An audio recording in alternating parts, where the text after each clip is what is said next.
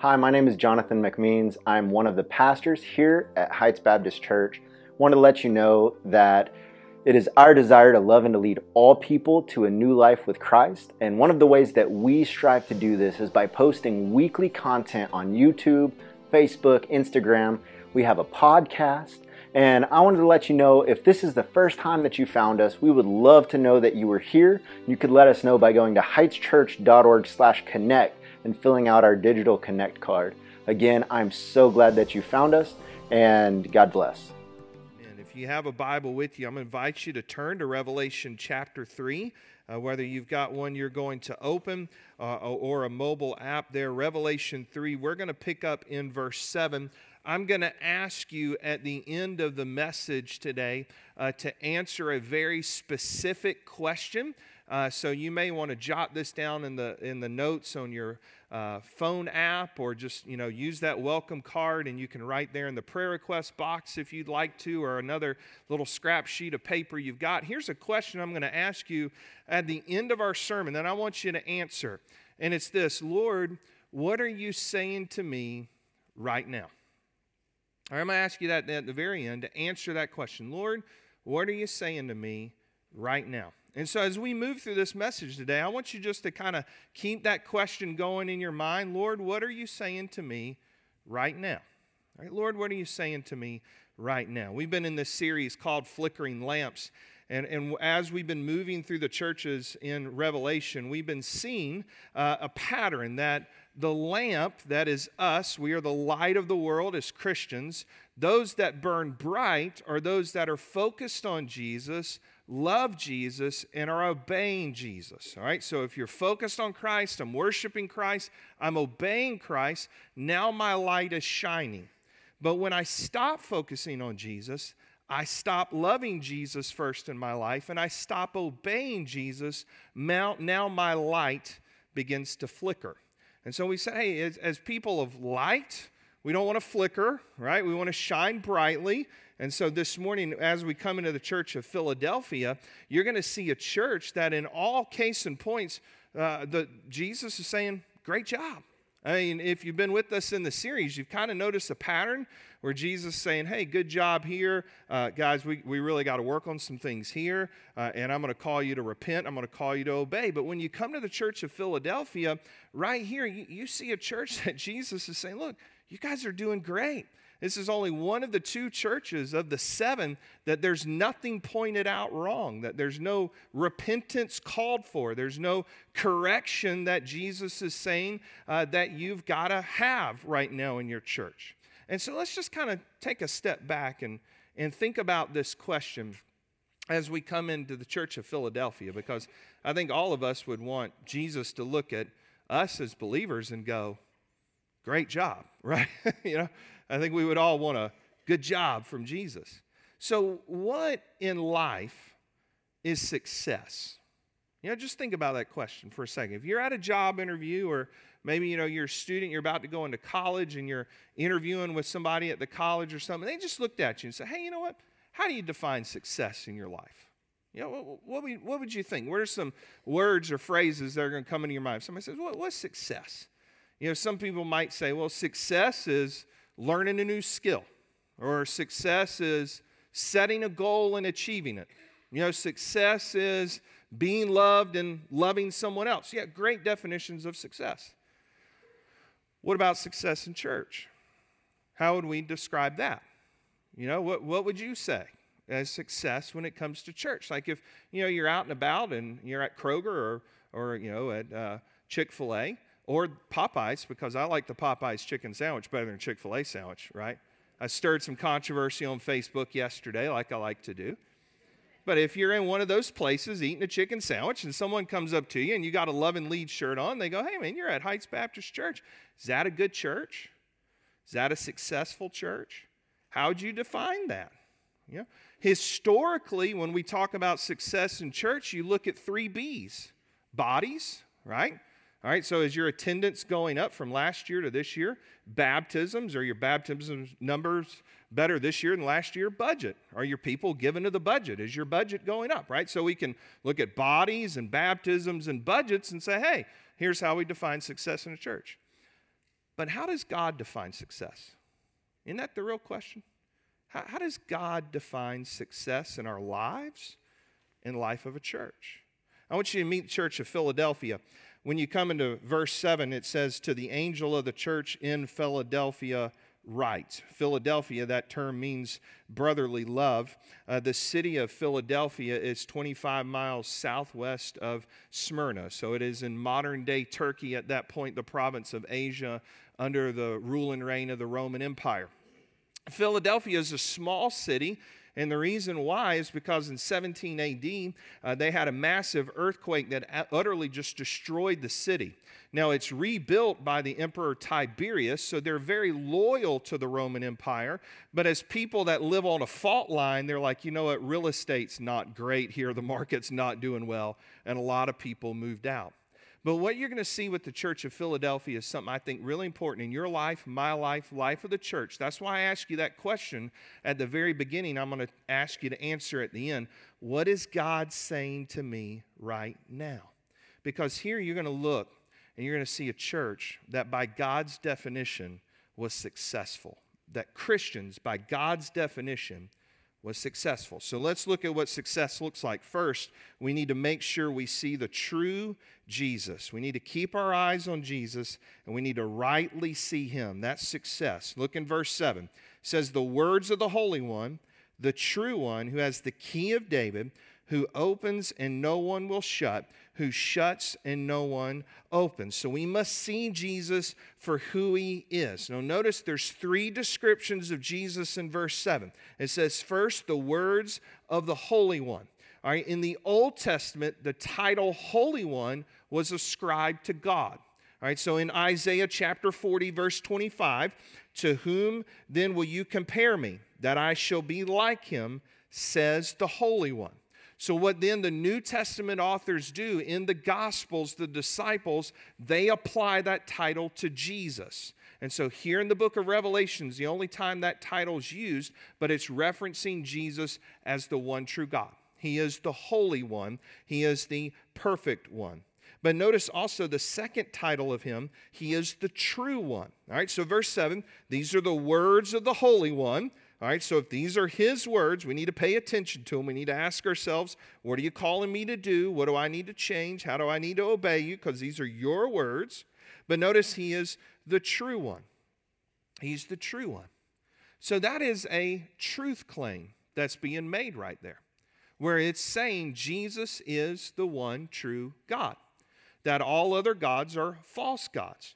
And there's only one God, and it is God of the Bible, the God of Abraham, Isaac, and Jacob. This is Christ, who says, this is the one true God. I am the God in the flesh. So all other gods are false. Now, some of you may push back on me on that. You go, well, hang on one second. That can't be, because all gods are true. All gods, all paths lead to heaven. And there's a lot of people. Some of you may think that today. Look, all you got to do is pick a path. All you got to do is pick a God, because all paths lead to heaven. All gods are the same. Like I hear sometimes Christians saying that, like all gods are the same. Well, actually, they're not. Christianity is very distinct from all other religions. We're not all the same. Not all gods are the same. There's got to be only one true God, and that's the God of the Bible. Let me give you some examples of how Christianity stands out from all other religions. First, this. Every other religion teaches you that you have to earn your way to God. All right? So every other religion teaches you have to reach up in order to get to God. Here's what makes Christianity distinct. Christianity teaches you it's not about earning your way and reaching up to get God. It's about God reaching down to pick us up. It's not us reaching up. It's God reaching down. Romans chapter 5, verse 8, one of my favorite verses in all the Bible. But God demonstrates his own love toward us, that while we were still sinners, Christ died for us. God reached down. Even in your sin, before you loved him, he loved you. So that shows you right there, Christianity is distinct from all other religions. How about this? Every other religion has a system of rules to keep to make God happy. Okay, so every other religion is going to say, hey, I've got to do good things in order to make God happy. All right? So if I do all kinds of good things, God's going to smile down on me because I've been really good. All right? I stayed off the naughty list and I was on the nice list. Okay? All right? I let that person merge in front of me in Houston traffic. Man, that's got to make a God smile somewhere, right? Like, God, look at all the good things that I have done. I even let somebody go in front of me at the grocery store when they only had like 2 items and I had a bunch of items. I had 25 items in the 15 checkout line. Doesn't that make you mad? Man, those people, I don't know about them, right? I don't know if God really loves them or not. Now, that was a joke. That was fine. Okay? Yeah. Every other religion, I've got to do good things to make God happy. Christianity, God says, I love you. You're my son. You're my daughter. I've saved you. Just come here. I'm going to hug you. Right? And it's not about you trying to do all these good things to make me happy. It's about this relationship I have with you as my child. How about this? Every other religion has a God who died. And guess what? They're still in that grave. Christianity is the only distinct one whose God died. And guess what? 3 days later, say it guys, rose again. Amen, right? Amen. Right there's that fundamental truth that we're the only ones whose God came back to life. And so Jesus is the Holy One. Jesus is the true one. But notice also Jesus has the key of David. Verse 7 says, the key of David. And so this is an Old Testament reference where essentially it was David as the king who said, you can come into my presence or you can't come into my presence. I'm the one that decides as the king who holds the entrance to me. So this is pointing you to Christ. It's Jesus who says, you can come into heaven or you can't come into heaven. It's only Jesus who determines who comes in or who stays out of heaven. That's why he said in John chapter 10, verse 9 this, I am the door. If anyone enters by me, he will be saved and go in and out and find pasture. So Christ says, hey, you want to come to me, you want to be in heaven, I'm the door. I have the key. I'm the entrance in, and that's the only way in. So to be successful in our Christian life, be successful as a church, Jesus is saying, look, you got to rightly see him. But I want you to notice, secondly, what we learned from the church of Philadelphia, it's this, it's to stay on mission. You know, success is to be faithful in our mission. Look in verse 8. He says, I know your works. Behold, I've set before you an open door, which no one is able to shut. I know you have but little power, and you have kept my word and have not denied my name. All right, so he said we need to see Jesus for who he is. We need to stay faithful on mission. You know what's interesting about the Church of Philadelphia and Heights Baptist Church is we have a lot in common with them. And we have a lot in common with the Church of Philadelphia. Philadelphia and us, we got a lot of things in common. Now you might say, well, hang on one second. How does this church, 2,000 some years ago in modern day Turkey, who, people look different, speak a different language, clearly they go for the Phillies, we go for the Astros. How do we have things in common with us being Astros fans and them being from Philadelphia and Phillies fans? I mean, this doesn't make any sense that we would have anything in common at Heights Baptist Church today with the church in the Bible in Philadelphia. You know what we have in common with them? It's this right here. They have the same mission that we have. It's the exact same mission. See, the mission they were on was given by Jesus to them that extends to us, that originates from Matthew chapter 28. Make disciples. Let's go make disciples of all people everywhere. Teach them to obey Jesus. Baptize them in the name of the Father, Son, and Holy Spirit. That mission exists always for the church until Christ comes back. So the mission of Philadelphia is the same mission of Heights Baptist Church. Go make disciples. We express it that way. We want to love people and lead them to the new life that Jesus gives them. It's the same mission. So stay faithful with it. And Jesus says in verse 8, he's like, look, I've got opportunities for you, Philadelphia. I've got opportunities for you, Heights Baptist Church. I've opened a door for you that no one is able to shut. All right, so that open door that no one's able to shut are your evangelistic opportunities. They're your missional opportunities. They're the opportunities that we have as a church, just as they had them, to get the gospel out to more and more people. Now, you might think, well, hang on one second. Are there really a lot of opportunities around our area to get the gospel out to people? I mean, honestly, take a step back, Lee. That may be pushing it. I mean, sure, there's opportunities in other countries and that, but this is America, and we're all Christians, right? I mean, this is Texas. We're all Christians. This is the South. We're all Christians. This is the Bible Belt. This is Alvin. We grew up here. Aren't everybody Christians around here? Do we really have a lot of opportunities to get the gospel out? Well, do you know research shows in the Alvin, Iowa Colony and Manville area, just in those three areas, 58 to 60% of people don't go to church anywhere. You just stop and think about that.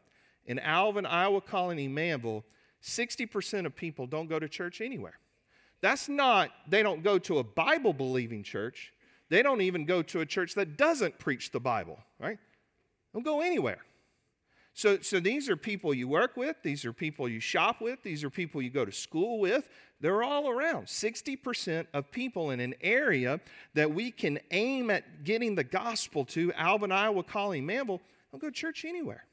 So then that way as a church, we need to start saying, hey, how do maybe we start a church in Manville? How do we start a church in Iowa Colony? How do we start another church maybe in the other side of Alvin where growth is? How do we go to people where they are, right? How about a Hispanic ministry? Well, if we started one of those, because 48% of the population in those three areas are Hispanic.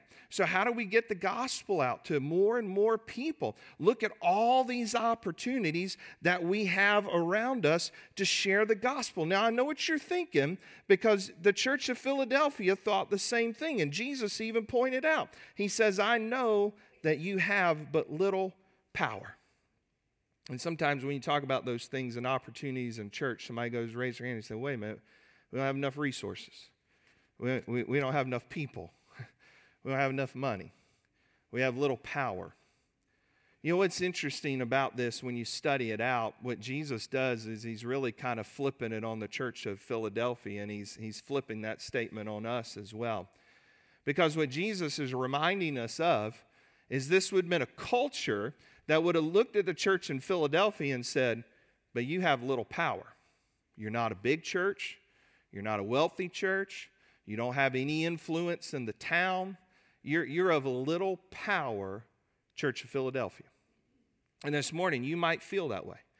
I got little power. I don't know enough. I'm not smart enough. You know, there's no way I could do any of those things. I can't be a witness for Jesus. I have but little power. Sometimes that's the world's view of us, but you know, God's view of us is totally different. I love the saying by Mark Twain. He said this, it's not about the size of the dog in the fight, but it's about the size of the fight and the dog. And you know what biblical Christianity teaches? It's not about us externally and all the things we may or may not have. It's about who God deposited in us. See, he says in Acts chapter 1, verse 8, but you will receive power when the Holy Spirit has come upon you. So Jesus is saying, church, yeah, everybody else may look at you and say, man, you've got little power.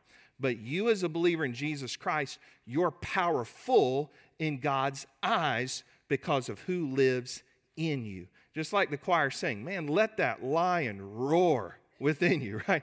Let the Holy Spirit just take over in your life and in our church, and let's get the gospel out to more and more people. Now, be careful with that, because you need to know something. We need to be reminded of this, even when we want to be Christians that keep Jesus in front of us and rightly see Him and take advantage of all the evangelistic opportunities we have. You need to be reminded of verse 9. It says, behold, I'll make those of the synagogue of Satan who say they are Jews and are not, but lie, Behold, I'll make them come and bow down before your feet, and they will learn that I have loved you. There was a group in town that were Jews that basically were telling the Christians, you can't worship in the synagogue. You can't come in here. You're not Jews. You're not people of God's kingdom, right? You're not in the kingdom of God. You're not going to heaven because you're not Jews. Those are the synagogue of Satan. Jesus is saying this. He's saying there's coming a time where they're going to bow at your feet, right? And I think that time he's talking about is Philippians 2, 10 and 11, where every knee shall bow, every tongue shall confess in heaven, on the earth, and under the earth, that Christ Jesus is our Lord. Why are they bowing at our feet? We're not bowing at our feet necessarily, or bowing at the feet of Jesus, but what are we doing? We as believers in Jesus, we're ruling and reigning with him in the millennial reign. And so Jesus is saying this, there's coming a time where I'm bringing justice. There's coming a time I'm vindicating my name. There's coming a time I'm bringing justice to you as Christians, because it's not always easy. There's going to be opposition. There's going to be suffering. There's going to be hard times. Stay faithful. So, church, don't be surprised when the opposition comes. When you share the gospel with the family member, don't be surprised at the opposition at times. When the coworker gets ugly with you, don't let it catch you off guard. When the person on Facebook is nasty to you in the comments, don't let it catch you off guard. Why? Because lost people that don't know Jesus often act like lost people that don't know Jesus. Okay? What should shock us as believers is not an unbelieving world that pushes back and attacks Christianity. That should not shock us as believers. What should shock us as believers in Jesus Christ is when believers in Jesus Christ do not act like believers in Jesus Christ. Okay? That's the most shocking thing. It's not when an unbelieving world pushes back on us. The most shocking thing for us is, wait a minute, you say you're a believer in Jesus, but you're not acting that way? Whoa, what's going on? So here's what you and I do. In a world that will push us, in a world that will attack us, in a world that calls us names, in a world that will be mean and vicious and do all kinds of things, listen, it's not your fight, right? You don't have to fire back on the Facebook comment. You don't have to launch the tweet. You don't have to be ugly back. That's not your battle. How many of you grew up singing the hymn, "The battle belongs to who? The Lord." Right? What has the Lord called us to do? Attack the culture? No. Make everybody our enemy? No. What has he called us to do? Stay faithful, stay on mission, love people, turn the other cheek, share the gospel, and hey, newsflash, let God be God. Because what does he say? I'm bringing the justice. Not you, Church of Philadelphia, not you, Christians. I'm going to make them bow down before you. It's his fight. Let him fight it. Let him win it. In the meantime, you keep loving people. You keep sharing the good news of Jesus with people, and let God do the part that God's going to do. But what you and I can hold to this morning and find encouragement is there's a day of justice coming when the Lord brings it. So you and I need to stay faithful to our evangelistic opportunities, but finally, you and I just hold on to the promises of God. Hold on to the promises of God. I mean, that's success. And say, I'm going to see you rightly, Jesus. I'm going to stay on mission no matter the cost, even when it's hard. But I'm just going to hold on to your promises. I want you to pick up in verse 10. He says, because you've kept my word about patient endurance, I'll keep you from the hour of trial that's coming on the whole world to try those who dwell on the earth. I'm coming soon. Hold fast what you have so no one may seize your crown. The one who conquers, I'll make him a pillar in the temple of my God. Never shall he go out of it, and I'll write on him the name of my God and the name of the city of my God, the new Jerusalem, which comes down from God out of heaven, in my own new name. Now, I want you to notice there's several promises that Jesus is saying to you. And he's saying, listen, stay on mission. Keep worshiping Christ. Stay focused. It's going to be hard at times. Right? People are going to be nasty and mean. You're going to go through suffering. All those things are going to happen. But stay the course. Because as we've seen, that word overcomer used over and over when it describes the churches is the overcomer is the one who finishes. Right? So the mark of salvation in the Christian's life is not when you just prayed a prayer to receive Jesus, but are you walking with Christ? Did you finish with Christ? All right, you've overcome. And you now are finishing with Jesus. So Jesus is saying, those that are patiently enduring, those that are overcoming, those that are walking with me, here's some promises I'm laying down to you. Right?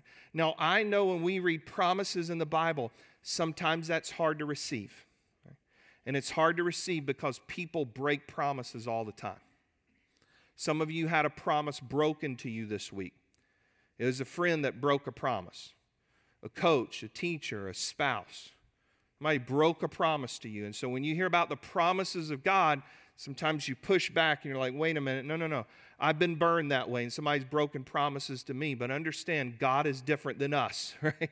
He's holy. He keeps his promises. So here's the promises that he has for you, he has for me, he had for the church of Philadelphia as we keep patiently enduring and following him. Notice the first one. He says in verse 10, I'm going to keep you from the hour of trial that's coming on the whole world to try those who dwell on the earth. So the hour of trial in verse 10, that's going to be the tribulation period. All right, so that's the 7-year tribulation period. You're going to read from Revelation chapter 6 through 19. That's that 7-year period, the prophecy of Daniel's 70th week. All right, that's coming in the very near future. So he says, I'm going to keep you from that hour of trial that's coming on the whole world. Now, the whole world there, that's talking about the unbelievers of the time that God's going to be judging through that 7-year tribulation period. Now, here's how we need to read verse 10. Verse 10, you can read it through a pre-tribulation kind of rapture viewpoint. All right, so for some of you new into church, pre-tribulation means this. You're raptured out as a Christian. God calls us up to heaven before the 7-year tribulation period. All right, so that's pre-tribulation. Post-tribulation, you can also read it from a post-tribulation viewpoint in verse 10. Post-tribulation is this. We as Christians go through the 7-year period. Then God calls us up, raptures us, Christ comes back. That starts the millennial kingdom. So you can read verse 10 pre, you can read verse 10 post. Here's the key to verse 10. Here's what you need to walk away with. That no matter whether he calls us up, no matter whether we walk through it, no matter what happens to us physically, nothing will happen to us spiritually.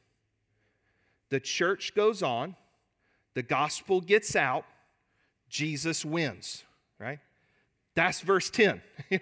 So you can spend time over lunch today debating with your wife over the PB&J sandwich, all right? Are you pre? Are you post? And verse 10, like it might get a little heated at point. She's like, you got to go watch the Texans game in the other room. And you're thinking they're going to lose anyway, so I'll just kind of hang out with you and watch the Hallmark story or whatever it is, all right? But here's how the debate ends. The church survives. The church goes on. The gospel goes out. Jesus wins. Amen? So that's the first promise. First promise, I'm going to keep you. I've got you. Second promise, he's coming soon. All right, we talked about this morning. Verse 11, he says, I'm coming soon. So hold fast what you have. Stay patient. Keep enduring. Don't quit. Keep going. I'm coming soon. When's he coming? I don't know. Soon. Right? Is that next week? I don't know. Soon. Yeah. Is it 1,000 years from now? I don't know. It's soon. Yeah. If you ever hear a preacher put a date on this, you need to run. Right? because they're going to be wrong. Here's how I explain Christ coming back. Whenever I was driving with my grandma as a kid and we were on a trip, I asked the question every child asks: how much longer? We're almost there yet. We're almost there yet. We're almost there yet. Here's how my grandmother would answer me all the time: we are 5 minutes closer than the last 5 minutes you asked me. 5 minutes closer than the last 5 minutes you asked me. I don't know when Jesus is coming back, but I know what? Yesterday was Saturday, today's Sunday. We're 1 day closer to Jesus coming back than we were yesterday. And if we have a Monday tomorrow, then guess what? Come Monday, we're 1 day closer than we were today than Jesus coming back. He's coming back soon. Be ready. Stay patient. Keep enduring. But let me give you the third promise. He says, I'm going to make you a pillar in the temple of my God. I love verse 12. I'm going to make you a pillar in the temple of my God. Never shall he go out of it, and I'll write on him the name of my God, the name of the city of my God, the New Jerusalem, which comes down from my God out of heaven. This was an area prone to earthquakes. These were people who lived on a fault line. These were people whose homes and cities were destroyed in 17 AD. They understood earthquakes. They understood the ground shaking. But what's just amazing to me is when you look at sometimes ancient cities and the ruins that have been found, is what's still remaining in their structures. It's often the pillars. The pillars are still there. You know, the buildings collapsed, everything collapsed around them, but there's these gigantic pillars still in place. And what Jesus is saying is this: in heaven, you're a pillar. You're there. Now, I know when we read Revelation 21:22, it says this: I saw no temple in the city, for its temple is the Lord God and the Almighty and the Lamb. Here's the imagery Christ has given you. He says to be a pillar of Christ puts the believer in Jesus in a position of security now and forever. That's what it means to be a pillar of Christ. You're in a position of security now and forever. He says there's some new names that are going to be written on you. The new name of Jesus shows identification and ownership. This is Jesus saying, stay faithful to me as I am faithful to you, because you are a pillar in my temple. You are always with me. I always have you. So what does success look like? What's success in life? What's success in church? You know, this video was going around this week, and I grabbed a screen grab picture of it. I think we've got it on the screen. It's of Mattress Mac. And Mattress Mac, if you know, won $75 million by placing a bet down on the Astros that they were going to win the World Series. Well, he hopped on his jet on Thursday and started flying around the country to casinos that he placed the bet on, and that's him right there wheeling out $10 million in cash. Like, that gives a whole new meaning to a wheelbarrow full of cash, right? I mean, so he just hopped from casinos to casinos, and he was wheelbarrowing in all his cash, $75 million. You might look at that and go, man, that's success, right? That's success right there in life. Maybe you look at a church and say, wow, success is going to be in their attendance. Success is going to be in their budget. Success is going to be in their baptisms. Let me say what God says about success in life. It's right here. We're going to end. He says success in life is being faithful to Him. That's what it is. That's all He's calling you to. Be faithful to Him. You know what success in life in a church is? Being faithful to God. It's doing what God calls us to do. So success in life, being faithful to God. Success in a church, being faithful to God. So I'm going to bring you back to that question I asked you at the very, very beginning, and we're going to answer it right now. What is God calling you to do today? What is God saying to you right now? Maybe for some of you it is, you need to come to me in salvation. You need to trust my Son Jesus for the forgiveness and salvation of your sin. Maybe for some of you it's to be baptized. You have made that profession of faith, but you can't move in that definition of success because He's saying, hey, you need to get baptized as a believer in Christ, and that's a matter of obedience. Maybe today it's to say, you need to serve in a ministry. God's calling you to serve in some way.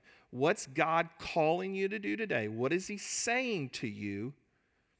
And how are you going to respond? Let's pray together. I want to thank you for watching today's message. And I just want to ask you one simple question as we close our time together today. Do you know Jesus Christ as your personal Lord and Savior? See, that's a very key question, because I didn't just ask, do you know Jesus, but do you know Him as your personal Lord and Savior? My story is that I grew up going to church. I was in a house where going to church on a Sunday morning was not really an option. The joke in my house with my dad was, if I came to him and said, "Hey Dad, I don't want to go to church today," he would look at me and say, "Well, do you want to eat lunch later? Because we're going to eat lunch after church, and all those that go to church get to eat lunch." And so I was brought in a home where I was at church all the time. I was, one of those that went to Sunday school, vacation Bible school. Anytime the doors were open, my family was there. And so I grew up hearing about Jesus. I grew up knowing about Jesus. But it was at the age of 14, one night in my bedroom, that I realized I didn't know Jesus as my personal Lord and Savior. And so sometimes you'll hear people say, "Well, I've always been a Christian. I've always loved Jesus." And the Bible doesn't teach that. Instead, the Bible teaches that you and I have to make a personal, conscious decision to follow Jesus in our lives. That's what Jesus tells Nicodemus in John chapter 3, that you have to be born again. That there has to be a time in your life where you said, "Yes, I am now a follower of Jesus Christ." And so I'm going to ask you that question again. Do you know Jesus as your personal Lord and Savior? Have you made that decision in your life to follow Him by faith? And so one night in my bedroom, like I said, it was in the month of August, I decided as a 14-year-old right then and there, I was going to be a believer in Jesus, and I placed my faith and trust in Him. And maybe right now where you are, you're ready today to say, "I want to be a believer in Christ, to have my sins forgiven, to know that I can have a relationship with God now that lasts throughout all of eternity, so that when I die, I go to heaven to be with Him because I've trusted in what Christ has done for me." So I'm going to lead in a time of prayer. And if you're ready today, right where you are, to become a believer in Christ, you can pray along with me, because God knows our hearts, and that's what's key in this, but you may not know how to form the words to say. So let me just form some words with you and just pray right now. Father God, I am ready to become a believer in Jesus. Right now, today, I trust Jesus as my personal Lord and Savior. I confess my sin to you, and now I'm ready to follow Christ as the one who's forgiven me of my sin, dying on the cross for me, being raised from the grave to forgive me and give me new life. Thank you, God, for loving me. Friend, I want to just thank you. If you've prayed with us today, we want to hear from you. You can let us know that by going to heightschurch.org/connect. There's going to be a decision button right there on the website that you can fill out a very short form that's going to come right to me. And we would love to follow up with you, pray with you, help you just take your simple next steps of faith. And so thank you for watching. We would love to see you in person if you're in our area.